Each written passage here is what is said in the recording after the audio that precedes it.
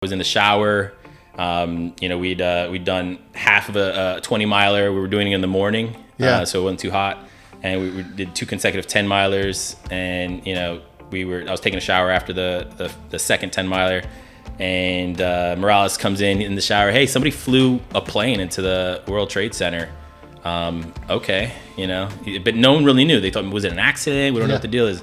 I get out the shower, go over to Gettner's room. He had Gettner. He had the biggest TV in the whole floor and the whole platoon. So everyone's piled in there, checking it out, and we were all there live as we watched the second plane go in. Yeah.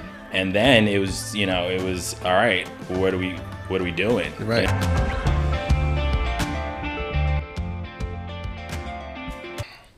Welcome to the Leading with Vulnerability podcast. I'm your host, Yuma Barnett, and today I've got an old friend, right? David Pernas. We grew up in 175 together, and if you've been in the Army, you know that word, grow up. That's literally what you do, and when you get to a Ranger Battalion as a private. He goes way back in the Army. He did 4 years in the Army, very dynamic 4 years, 9/11, 5 deployments, Iraq, Afghanistan. Got out of the Army, went to school, went to law school, and is now down here in Miami doing great things. He's a great resource for guys to reach out to if they want to follow the same path. I know he's got a great story, and I'll hand it over to him to introduce himself. Hey, thanks, Barnett, and thank you very much for having me on. I've been watching the show. It's pretty awesome what you've been doing. David Pernas. You kind of summed up a bit of my service. I'm originally born in New York City, raised in New Jersey. Parents. Immigrant parents. They both came to the country from El Salvador, my mother, and Cuba, my father. They met in New York at my grandfather's bodega. Oh, wow. My grandfather came from Cuba in 1960 when Castro initially took over, and he set himself up in New York City. He's quite a businessman, so he was able to do well relatively quickly and bought himself a bodega.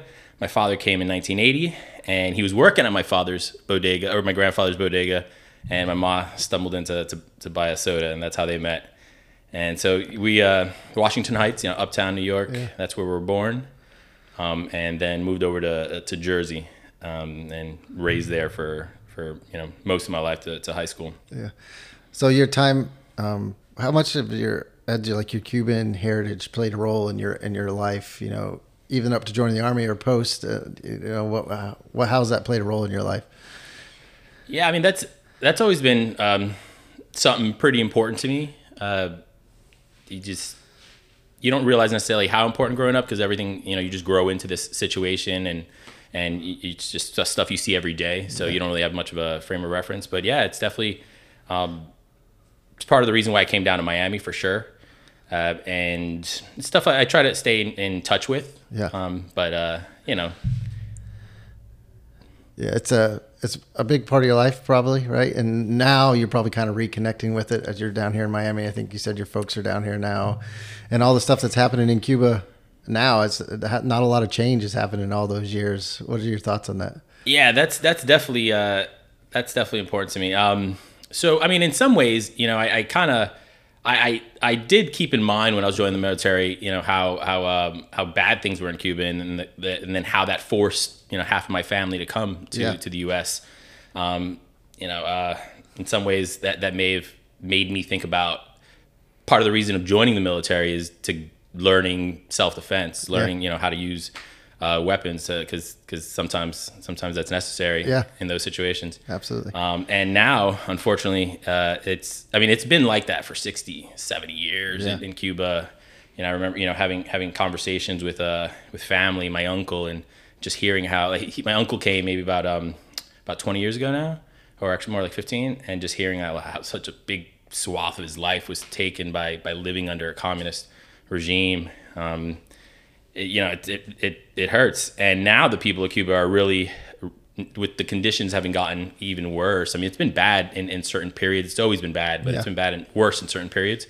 They're doing something that they never done, right, since Castro took over, which is protesting, getting out in the streets in mass, and voicing that. So there's some eyes on that in Miami. That's a real big deal, because of the strong Cuban culture and heritage, and So yeah, we'll see what can be done about that. So going back, what led you to the Army? Did you come in with an option 40 contract? I like did. You knew you were going Ranger? Yeah. Why? What drove all that? So I'll tell you how it all went, right? You know, I'm 15 years old, 16 years old, using the library at my high school, trying to figure out what I want to do in life. Yeah. And I kind of came to the decision. I saw a lot of movies at the time. You know, there were a few that really stuck out in me, military movies, and just always had that kind of that in me. And my mother says, growing up, my mother wouldn't let me have any kind of toy guns. She didn't believe in them, so I'd go out and find a stick that I thought had a little bend in it, and I'd have my little toy gun. So yeah, you know, I decided I wanted to join the military, and if you're going to join, you want to, you know, in the mind of a 15, 16-year-old, you want to be a badass. You want to be, you know, do the coolest thing you can find. I also wanted to do school though, so I kind of combined it in my mind. I was going to apply to West Point.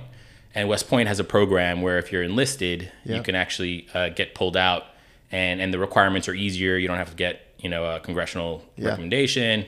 And you know, I feel like if you're doing something like that to West Point out of high school, you got to have that in mind and kind of start lining those things up early. So that was the route. I was going to enlist and then apply to go to West Point.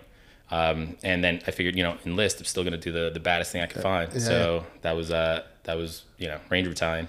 Yeah. What did your family think about it when you told me you were joining the Army and you're going to go to the Ranger, the special operations route? What did they think about it? They weren't into it. I mean, my mother mainly, you know, she just, you know, she's like a lot of mothers, I'm sure, doesn't want to see their little boy get hurt. Yep. So she cried. I remember when I jumped in the van to get picked up to go off. She was, don't go, Dave. The last minute, she's trying to convince me. So no, you know, they weren't super into it. My father, he served in the Cuban military conscription. You know, he was forced to. But I had an uncle in the Navy. So, you know, I don't think they didn't see what I was seeing or what I wanted to do in life. Yeah. So it's fine. I think that's just part of being a mother, right? And I know, I mean, I've been in the Army 21 years. When I talk about my kids going to the Army, my wife is like, no, it's not happening. So it's just part of it. The mom doesn't want that to happen, you know? So join the Army, come to the 75th Ranger Regiment.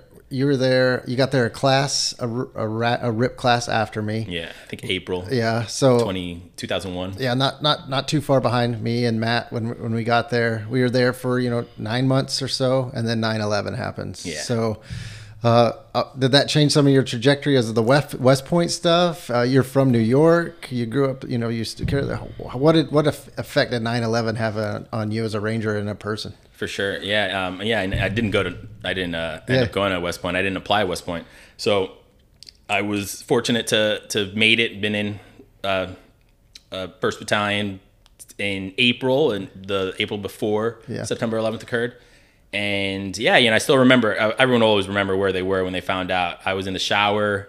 We'd done half of a 20-miler. We were doing it in the morning, so it wasn't too hot.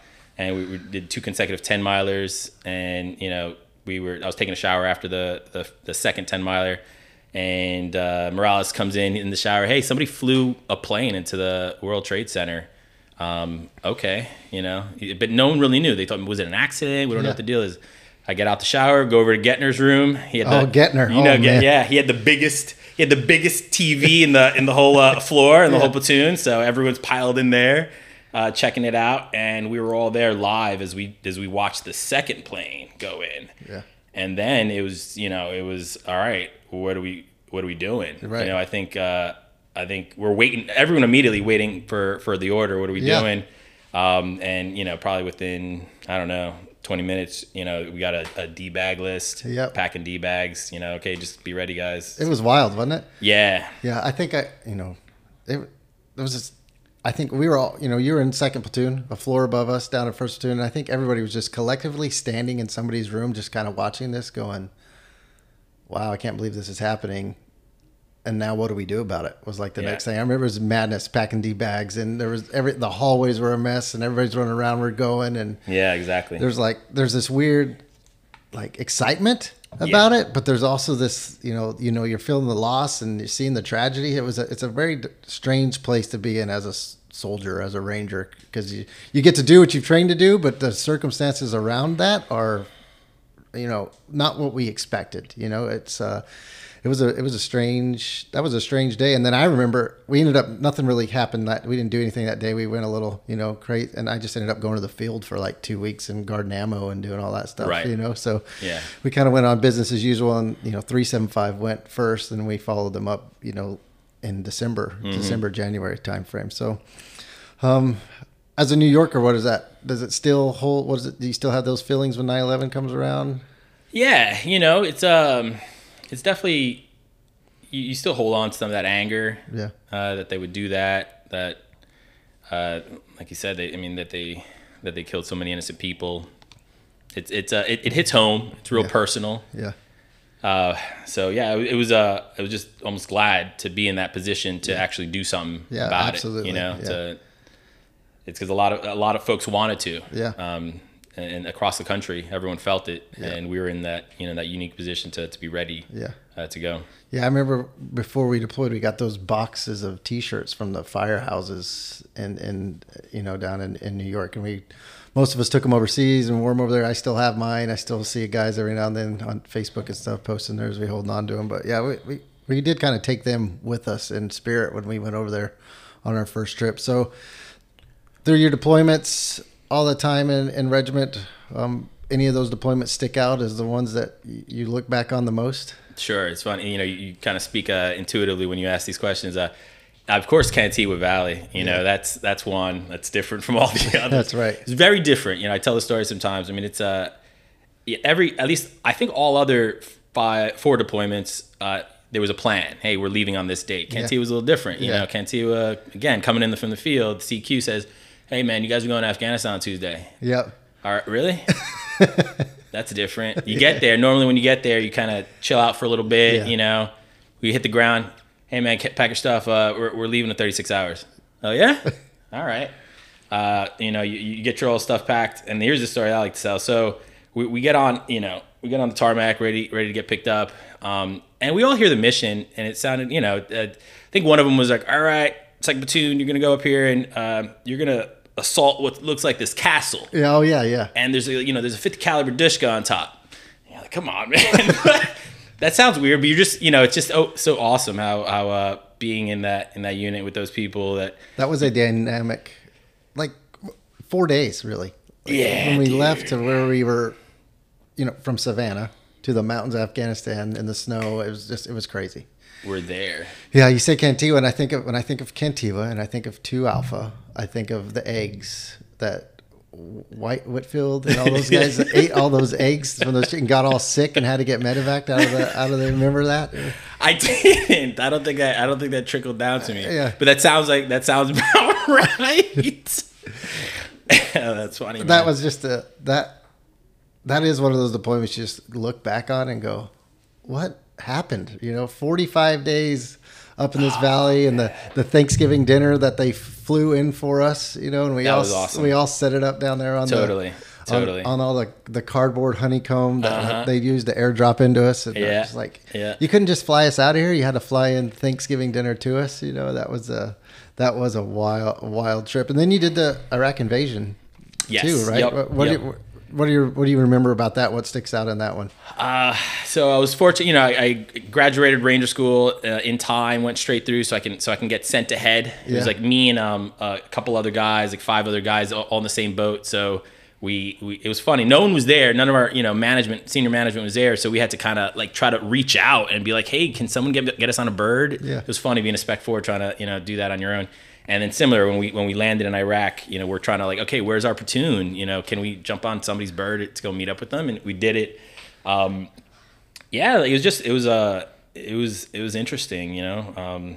Bunch of stuff that you remember, all those stray dogs and hanging out. Yeah. Did you do the drive-in with us? Right? I did. So actually, exactly. That's right. I remember. If you remember, we were driving in the invasion, and we come to the border there, and it's that big mound, like a literal mound of dirt separating the 2 countries, and we drove all the way through and got to that airfield, and that giant sandstorm hit us. You remember that? Yeah, for sure. Everyone's all covered up, trying to not get caught, trying to survive. And then I remember coming out of the sandstorm, which was like 36 hours long. all the guns were packed, like nothing worked. And of course they're like, all right, we're moving. We're going to go assault this objective up here. And maybe 2 Alpha, you guys might've set up the support by fire position on that. I don't remember, but again, a dynamic deployment, driving all over the dang place. Did you come out and do the Jessica Lynch raid with us as well? You know, I missed that one because like I said, I got sent ahead. I caught up with the company with the platoon, and then it was funny. All the guys who were still behind and that didn't go forward, they ended up going on the Jessica Lynch. So we were sitting out in the desert. Yeah. I'm like, damn, man, I wish we would have gone on that.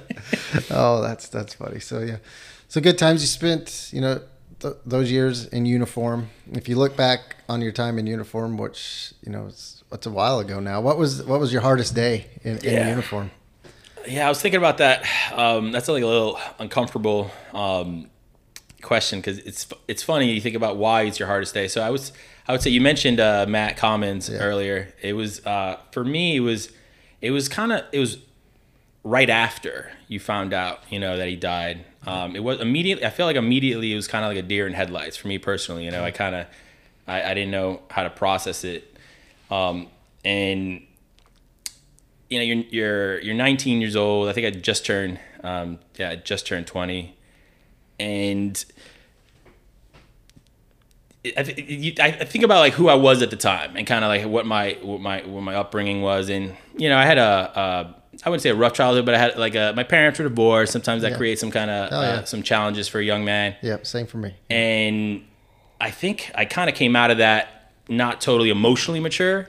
And then when you're hit with something so real, is that so? Matt was probably Matt's one of my first friends in life, and maybe if I say honest, maybe my first friend, my real first friend, because that experience of being in the military together with someone is totally different than anything else.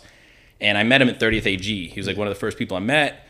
We were actually in basic together the whole time, and he's definitely my closest bud there. And so when that happened, it was just a lot. So after that, trying to kind of really piece that together in your mind, that process was super. Even today, it's just kind of how you process that. So it's definitely kicked off a lot. It's kicked off a lot of emotions and emotional maturity that that it's a tough thing. Yeah, it is. And were you in Kandahar? Yeah. So we had just so when that mission went down, we had just you relieved us from Kandahar, or excuse me, from Bagram. We went down to Oman. That was our that was going to be our first time to chill in Oman for a little bit, and I saw Matt as we were crossing each other on the tarmac. Yeah. Gave me a little what's up. And so that's where we were in Oman when they told us. When you heard about it. And then when it happened, we were supposed to be down there for a little while, but we just went straight up to Kandahar. Yeah. Like, all right, let's get you guys closer. Yeah, that was a tough time because we're young, we feel invincible at the time, and then all of a sudden, three of our our brothers are gone. Yeah, man. Not to mention the other ones that were lost that same day, but it was a tough experience for Alpha Company, because we felt we were like on top of the world, and then all of a sudden we were knocked down a peg, and this is real, how real, what the consequences of what we do over here. Exactly. Yeah, that's and like you said, I still process it to this day. Every March 3rd, March 4th, I think about it. I spend some time thinking about it because I think you have to. It's part of it. Yeah, I mean, it's the emotions you have. You owe it to them. You feel like it, and then in some there's good feelings and there's bad feelings. Like sometimes for a while I'm like, shoot, man, I should never be happy again. For a little, it feels like you went on and lived your life, and he hasn't. But. So you got to live it for him, Yeah, exactly. The best you can. At the end of the day, that's definitely it. And remember him and tell his stories. Yeah, tell the stories. That's right. So after that, you decided to get out of service, follow on with your education. Looking back on it, have you ever thought, man, what would happen if I'd have stayed in? Are you the type of guy that looks back every once in a while, or for sure? Or, I look back constantly. I look back and I look forward. They say you should live in the present, but I got a bad habit of thinking about it. Of course, that's definitely that's a different line of life. Yeah. I've been in situations all the time where I'm thinking, shoot, or talking to guys like you, who've been in your whole life, man. Right. And I think, would I not have been happier if I did that? Right. It's if you do one thing, you can't do another thing. So, I couldn't be in the situation I am if I had done that. But there's something awesome about what I did, what you do. Yeah. That you don't find that anywhere else. Yeah. Yeah. So when you got out, would you E4, E5? E4. So you got so there's a large population that still get out E4, E5, and struggle when they get out or don't really know what they want to do. So let's talk about your journey a little bit through where you are now. So you came down here to Florida for your undergrad. That's right. Yeah. How was that experience transitioning straight from service to the college life? Did your military time help you, or like the work ethic and stuff you learned there, the drive? So looking back, the military time helps with everything. Like I was talking to another bud recently who was in, and I'm like, it's a life hack, bro. Like, why doesn't everyone just go to battalion? Right. And then he's like, hey, you know what? It's because it's super hard. Right. So not everyone can do it. And he's like, you're right. But if I don't know, it just helps with everything. So yeah, I think my transition went fine. I mean, I like school. Yeah. Like I'd plan on going to West Point. That was already in my mind. So I kind of hit the ground running with some momentum, and I got out in late July. I was starting school by late August. So I think that's important for guys, is to have a plan, of course, and to keep momentum. Maybe some folks say, hey, I'm not tied anymore, so I'll take some time off. But for me, I didn't want time off. I knew kind of what I wanted to get into, so I got right into it. Yeah, I usually recommend to guys to not take time off, because that's when you take time, and then all of a sudden you take a little more time, and then you look back and you look at your wasted time. So I think it's good to just go right into it and get it done. So came down here, went to Florida International. Right? That's right. Yep. Undergrad. How was that experience?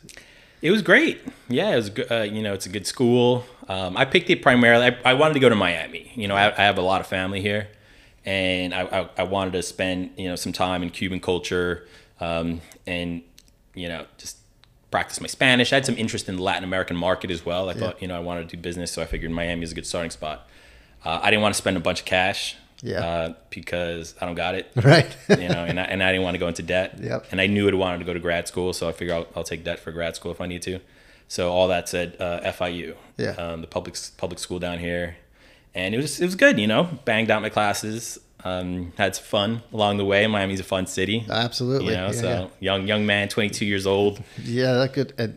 You not only finished, you finished them early, right? You did it early. Yeah. With that momentum, it's funny. I in some ways in my mind, I'm like, oh shoot, man, I took 4 years off. I got a hurry. So I think the most classes I took one semester were 21 credits. Wow. I was taking credits in the summers. Yeah. So I got it out a year early, and then worked a year, and then law school. Yeah, I'm sure that part of being in regiment helps you with that work ethic. You've in the time you're deployed and the time you've always been in a worse predicament, in a tougher place. So taking some college classes in Miami, not that bad, I like to say to people kind of the military, but of course regiment, that really prepares you for anything, and at the time, and even now, like I felt like you could drop me on Mars, and we'll, with a bunch of my buds, and we'll just all post up and do our thing. Absolutely. So in that way, there's never really any challenge that's too much, or it could be too much. Yeah. But you never go into it thinking it's going to be too much. Right. Another story I like to tell is when we were in Cantigua, we were there for a couple days, and we're like, all right, we didn't find the dude we came here for, so let's go looking through the mountains a bit. And right the night before we're supposed to look, like 3 feet of snow. Oh, yeah. I mean, it was waist high snow in this valley. And we got out, and then we hit this little high ground. We're looking for look like miles of snow ahead of us. Yep. And I look, I'm at that time, Spec 4, Tab Spec 4. I'm looking to my leadership like, all right, man, who's going to call this off, huh, guys? We can't walk through freaking miles of waist-high snow. We did. But that's exactly what we did. And then when we turned around, and you turn around, you just see, these like lines, this wedged lines of guys cutting through snow. Yeah. Yeah. And that was a real, pivotal point in my perspective, where I realized, don't cut yourself short. Like, just do it. Try it, and you may not make it, but you could do a lot more than you think you can. Absolutely. I think that's where we went up the valleys, right? Looking. So I remember watching ACO walk up the valleys, and me and Heike, Anthony, drew ORP security. So me and Heike got left alone and unafraid with all the company's rucksacks there at the mouth of that valley. Ooh. And you guys were gone for a hot minute. Yeah, and long day. I will admit that we turned into child thieves. And we went searching through you guys' rucksacks because we did not prepare for you guys to be gone that long. But I remember watching you guys leave, and then hours and hours passed, and then turning around and I seen you guys come back, and I was like, you guys looked like a Ranger School patrol, just miserable, cold, wet, and me and Anthony were just kind of sitting there like, oh man, we just ate all their food. Oh yeah, Cantiva. We could talk. That's a show in itself, right there. It really is. So you graduate here, you go to law school. Why law school? Why'd you choose law school? Northwestern Law of not just some dinky community college law school. You went to Northwestern. How come? So looking back, I kind of realized why some things aligned for me on that. There was a day when my squad leader's like, hey man, you shouldn't wear phrase on your jeans. Yeah. And I was a private. I'm like, why not? I'm a little bit of a punk. Yeah. I'm like, why not? I thought that. I certainly didn't say that, but I thought that. And he's like, someone's like, hey, it's Blue Book standards. I'm like, all right, let me find this Blue Book. I read the whole Blue Book looking for where does it say I can't? Realized it just says generally whatever they say you can't do, you can't do. Yeah, right. Yeah. But I realized I liked that exercise of kind of analyzing text and finding what its meaning is, and then maybe finding a way around the meaning. So that's kind of what I do in law. I draft contracts. I've done different areas, but right now I'm drafting contracts about financial transactions, about purchasing companies, and you find the meaning in all these kind of dense language. So I guess I had that in me, but more so I was a young kid going to school, and I'm reading stuff to look up, and I'm like, shoot, man, these dudes make good money. Oh, so, yeah. Young middle class kid trying to make it in this country. Freaking, that's the direction I went. So that's how I picked law. And then Northwestern, like I said, was just the best school I can get into, and I was fortunate. I got into like a couple good ones, and they offered me an awesome scholarship. Yeah. So that's a great school. Yeah. What was the law school experience like? How long were you in law school? 3 years. Okay. Yeah, 3 years. Can't do that one quick. No. So it was good. It was a bit of a shock, like academically. FIU wasn't as challenging. So when I got there, I just realized, shoot, man, there's a lot of dudes here that are sharp. Yeah. But it's cool. It's like I say, in some ways the military prepared you for everything. So you stuck with it, and then the grades showed the real results. Yeah. So that they went well, and it was a real good experience getting that academic knife sharpened. Yeah, that's good. So coming out of law school, what'd you do those years post law school? It's been a career. I've had an unconventional path, non-traditional, I believe is what they would call me. And especially lawyers. So lawyers in general are, let's say, risk-averse people. They're always trying to find the liability that their client should not be exposed to. Right. So that goes into how they live their life. Right. But I have not necessarily been like that. Again, my track record, a little more risk taking than everyone, than most people in life. So I came out of law school, I was fortunate. It was actually, I came out in the middle of the global financial crisis of 2008. Yeah. So it was a really tough hiring period, but things worked out. I got into, one of the best law firms in New York. It was super fortunate. I got great experience there. But then I left. I got, then this is where it kind of just starts winding. I got a really interesting offer to join a buddy's startup company, developing technology in oil and gas, and I took that opportunity. I worked with him and then started kind of developing additional practice on the side for about 5 years, including a trial. That's again just that whole experience makes you willing to do things. So, as a corporate lawyer, normally lawyers are like, what type of lawyer are you? I'm this type of lawyer. After only like maybe 3 years of legal experience in corporate law, someone's like, hey man, you want to help me with this litigation? And I'm like, sure, man, I'll give it a shot. And I didn't really think what was going to come of it. I thought it would be like a quick little, you tell someone you did all this bad to me, let me get some dough. But, 2.5 years later, I'm doing a trial in front of a whole courtroom and stuff. So, all that, and then went back to law, went back to big law firm practice. So now, I'm working back to a large law firm down in Miami, doing that kind of traditional M&A work, back on the trad track. Yeah. That's good. What advice would you give somebody that's thinking about going to law? Like, why, if somebody's just say you should go or no, you shouldn't go, what would you tell them? That's it. I feel like there's a good amount of lawyers out there that are not happy with their chosen track. You see, you can find little corners of the internet where a bunch of lawyers are griping about the lifestyle. At least large law firms, like, you work on a billable hour. Yeah. So your incentive is to work. Yeah. And it could be grueling hours sometimes, but if you want to go that way, I'd say learn what it is first. Yeah. So I didn't even know, I got to law school, not really knowing Right. what a lawyer does, be honest with you. Right. And then not knowing what our goals were. Yeah. When we got to, so by the goals, I mean, you get there and then you realize, oh, okay, what we're all trying to do is get to the best law firm we can. That's Right. like the goal. Because that's supposed to start your career and set that foundation.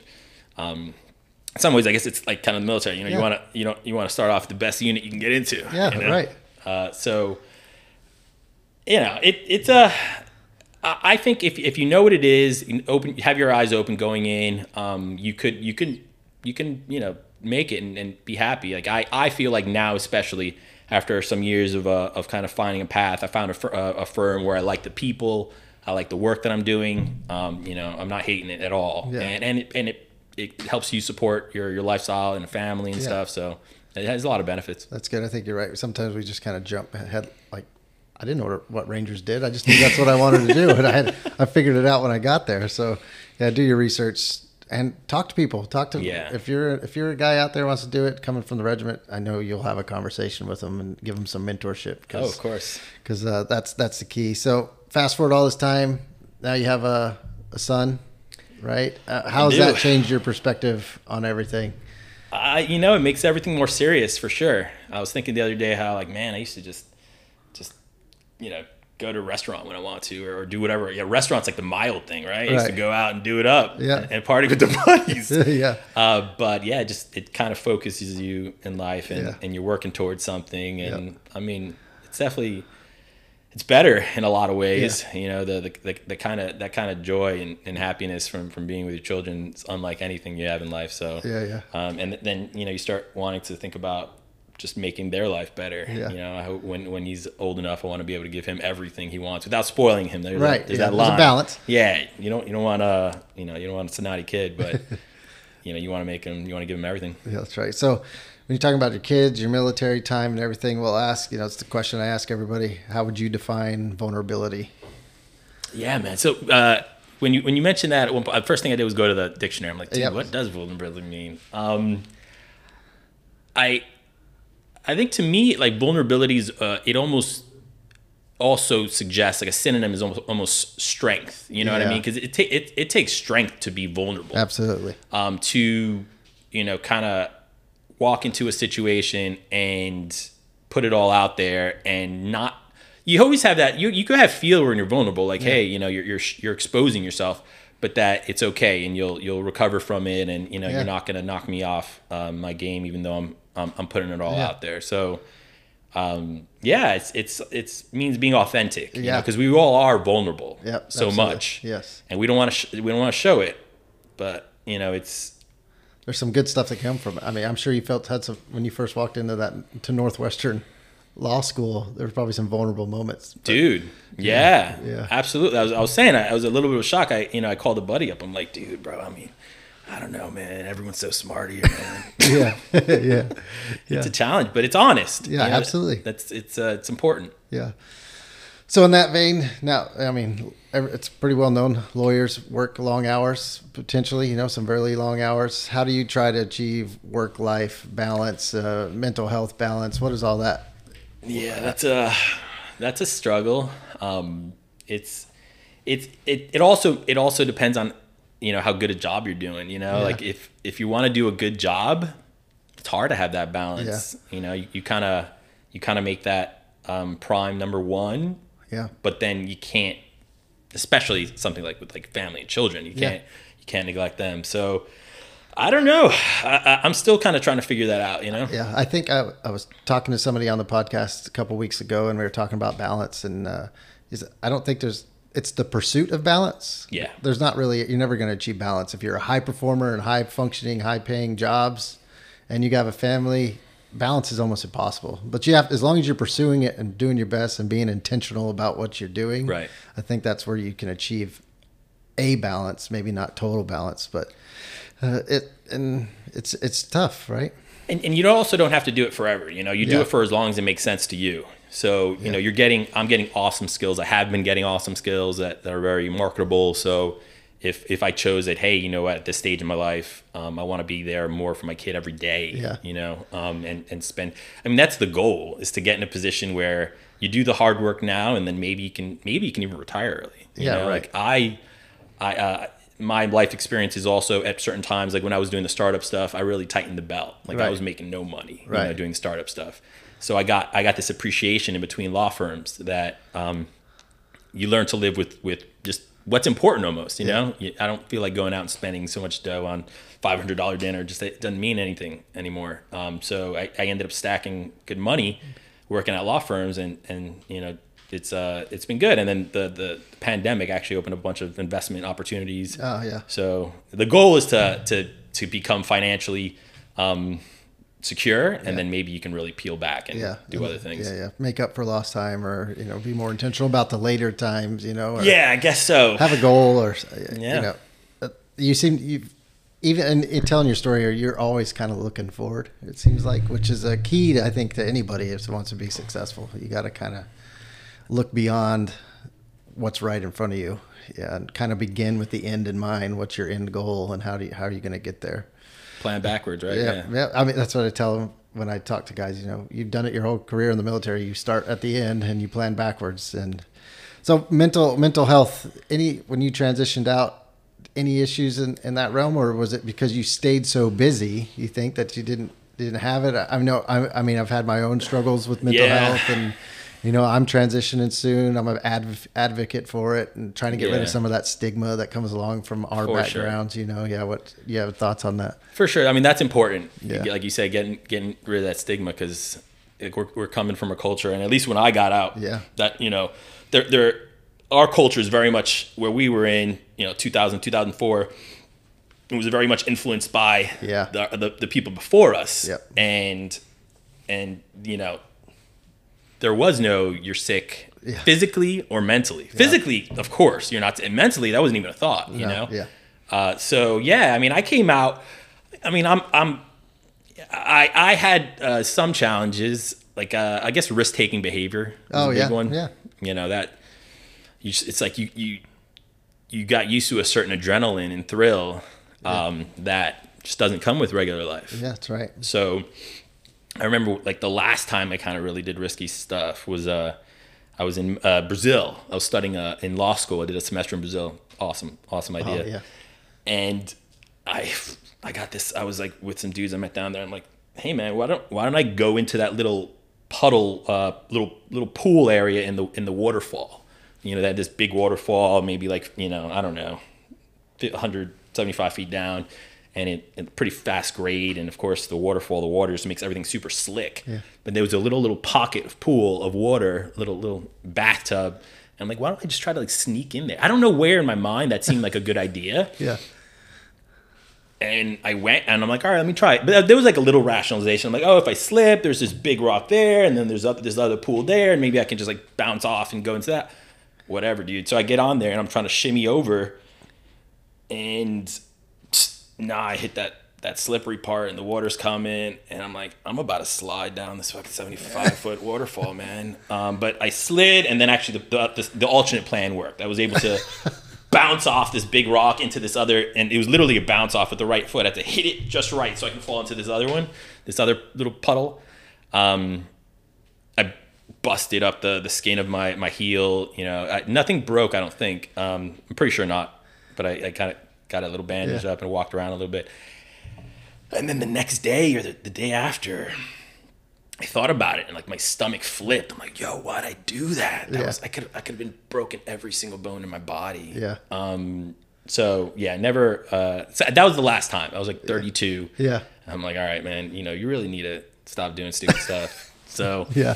But I kind of feel like that's that. It comes from that. Part of it, yeah. That's that seeking adrenaline lifestyle. Yeah, absolutely. Yeah. And that sometimes that can go with alcohol. I think straight out of the military, there was some alcohol involved in absolutely. That. You know, some heavy drinking, some dangerous behavior. Yeah, that's true. And I think probably part of because you stayed on task, though. You were in school, you kept going. It's the guys that don't stay on task that they start falling in that pit, and they just got to reach out and ask for help. It gives you something to do. It's definitely important. Yeah, absolutely. So, and all this, you know, if you could go all the way back to PFC, you know, coming out of RIP, what advice would you give them, you know, as that private, or even as the transition out? What advice did you not take, or would take, or would like to have had coming out? I don't know what advice I would have taken.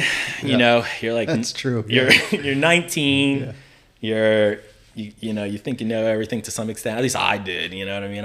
You don't have a wisdom of maturity, realizing you don't know everything. You don't know anything now, and you certainly didn't know anything then. So I don't know how I could get to that guy and convince him, but just kind of appreciation for what you're in, for what you're doing, because it's unlike anything in life that you'll ever see if you leave, and it's just such an awesome institution that you have the privilege of being a part of. That's right, privilege. That's what. You don't have to put the uniform on. You get to put the uniform on, and when you can't do it anymore, there's going to be a void there, you know. And I appreciate you coming on. It's great to see you. It's like we never missed a beat, and it's been 15 years or more since we've seen each other. Appreciate it. It's great to see guys like you out there just crushing it in the world, and I know it'll inspire some other guys that listen to this or see it that are either wanting to do that or having troubles. And thanks for taking the time, and hopefully we can do this again sometime. Absolutely, man. Yeah, thank you very much for having me on. Yeah, sure.